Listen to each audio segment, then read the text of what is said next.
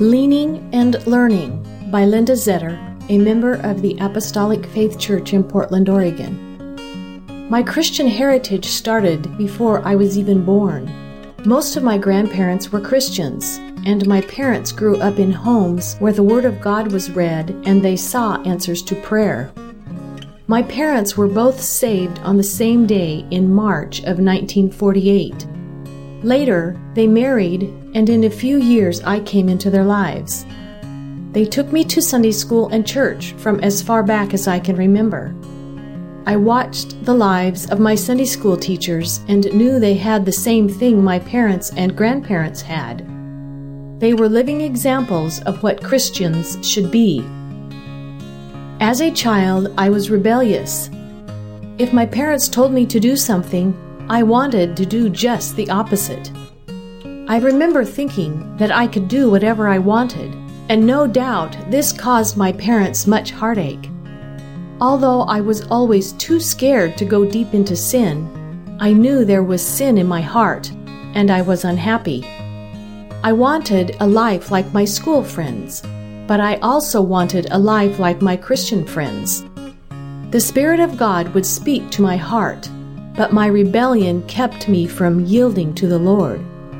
However, one day the conviction was so strong that I surrendered to Him and was saved. When I was 20 years old, I married Mark, who was also a Christian. We started our life together, looking to the future, buying our first home and wanting a child. Little did we know what the Lord had in store for us. Soon we found out that we were going to have a baby. What joy I felt in my heart when I thought about being a mother. On April 9th, 1973, Angela Sue Zetter was born. To me, she looked healthy, but as soon as the doctors saw her, they knew something was wrong. The nurse allowed me to look at her for a few minutes, and then they took her away. I really didn't realize what was going on. The doctors were working on me because my blood pressure was extremely high, and they thought that I could have a stroke. My husband and mother-in-law were with Angela as she was transferred to Dornbecker Hospital. Mark was able to be with our baby throughout the day. I was so sick that the doctors would not allow anyone to see me except family, and my parents came to stay with me. At the end of the day, Mark returned heavy-hearted to tell me what the doctors had reported. When I saw him, I knew that he didn't have good news. I remember thinking, is our baby going to die?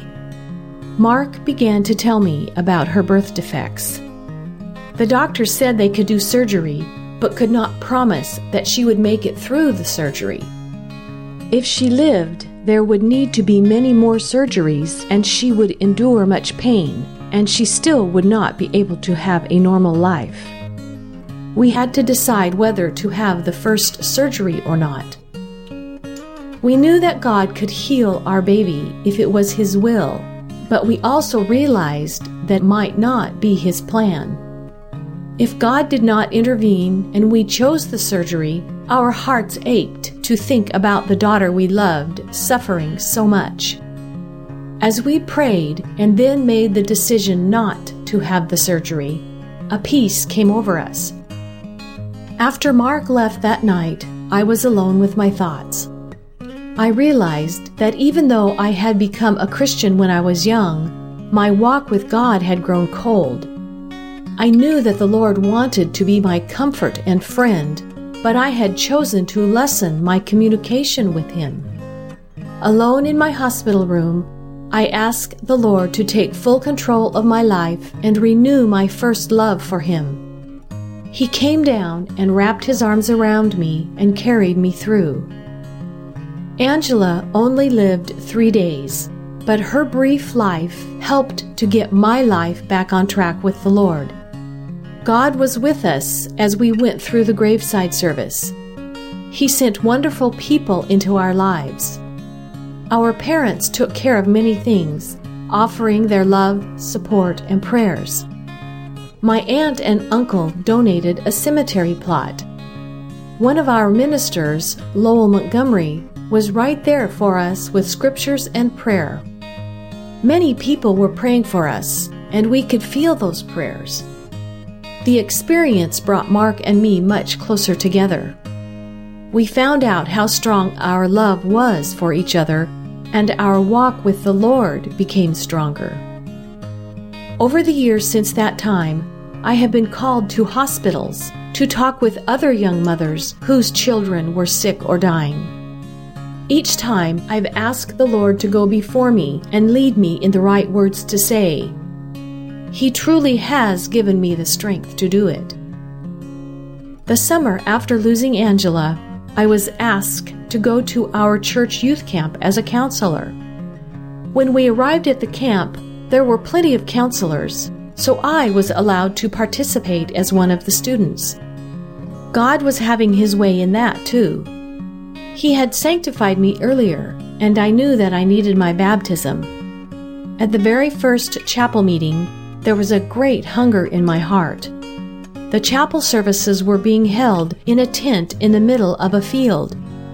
Under that big white tent, God's Spirit surrounded me, and He baptized me with the Holy Ghost. Some months later, God blessed Mark and me with a healthy baby girl, and 2 years after that, we had a son. Over the years, God has answered numerous prayers. Many times, He healed our children. Our daughter was very sick when she was about 6 months old. A series of special church services was going on at the time, and Mark offered to stay home with her so I could attend church. We put a request in at the prayer time before service, asking that the Lord would heal her. Mark had laid her on the bed and was praying too at the time the prayer requests were read. All of a sudden, her still body began to move in an excited manner, and she started kicking her feet in the air. Mark knew that God had touched her. When I returned home, both of them were on the bed playing. She was happy and looked well. I asked Mark when she began getting better. He said around 7:30 she sat up on the bed and started to play. We knew that the Lord had heard our request that was made before the meeting and had answered that prayer. Another time, when our son was about 6 weeks old, he suddenly passed out while his uncle was holding him. It was very scary. However, his uncle just dropped to his knees in the hallway of our home and began to pray. We all gathered around and prayed as well. God heard our prayers and touched our son right away. God has taught me lessons along the way. Reading was a love of my life from the time I was a child. My parents used to limit my reading to 5 books a week. After Mark and I were married, I continued to read. For most people, reading isn't a bad thing. However, it kept me from cleaning my house and taking care of my husband and children because when I was reading, I ignored my family's needs. I read up to 2 books a day. One camp meeting during a Bible study, the minister spoke about reading material that is edifying. He mentioned that romance novels were not something good to occupy the mind with. Our daughter, who is about 5 years old, said in a very loud voice, "Mommy, you read those crummy romance books." It was as if a knife went right through my heart. The Lord showed me that she was watching me. Through much prayer, God helped me give those books to Him. Now I am very careful about what I read and limit myself to small intervals of time. About 8 years ago, Mark woke up in the night with horrible pain. A few months before, he had signed up with the Veterans Administration for medical treatments, so we took him that night to the VA hospital. I went home that night with a heavy heart, praying that the Lord would be with him. Mark called me early the next morning telling me he was going to have surgery. The doctors discovered that he had 2 carcinoid tumors, and they removed 26 inches of his bowel that day. Both tumors were cancerous. God was with our children and me as we waited at the hospital during the surgery. At one point, a gentleman came up to me and put a wooden cross in my hand and said, "You need this more than I do." I still carry that cross in my purse today as a reminder. Mark was in the hospital for 10 days, and we could feel the prayers of our church family at that time. Mark started to worry about the hospital bill, so I went down to the billing department to see how much we would owe. The young man behind the desk looked up Mark's account on the computer and said to me, "You will not owe anything except $8 for your prescriptions." I knew we could have been facing a huge hospital bill, but the Lord had stepped in and performed a miracle. Mark was overjoyed. During the time he was in treatment following the surgery, Mark was diagnosed with post-traumatic stress disorder, commonly referred to as PTSD, from his time serving as an infantryman in Vietnam before we were married. Over the years, he had struggled with the memories of all he had experienced during the war, but managed to deal with it on his own for the most part. A doctor explained to us that it's common for PTSD to become severe following another traumatic experience, such as the sudden cancer surgery Mark had just undergone. We went through a very hard time not knowing what to expect. We did not know when the debilitating flashbacks would happen or how long they would last. God helped us along the way to look to Him, and rather than being defeated by the situation, we learned to depend more on God. When Mark would go through a particularly difficult period, we would ask our church family to pray. What a comfort to know the people of God can go to prayer, and the Lord hears and answers those prayers.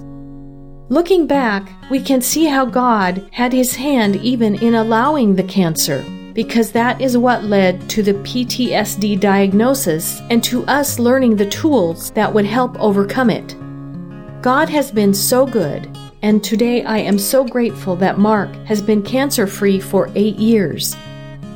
Often I wonder what my life would have been like if I hadn't given my heart to the Lord. Mark and I are grandparents now. There have been some dark times, but God has always been there. He is a great source of strength, comfort, and healing. I can truly say that I love the Lord with all my heart.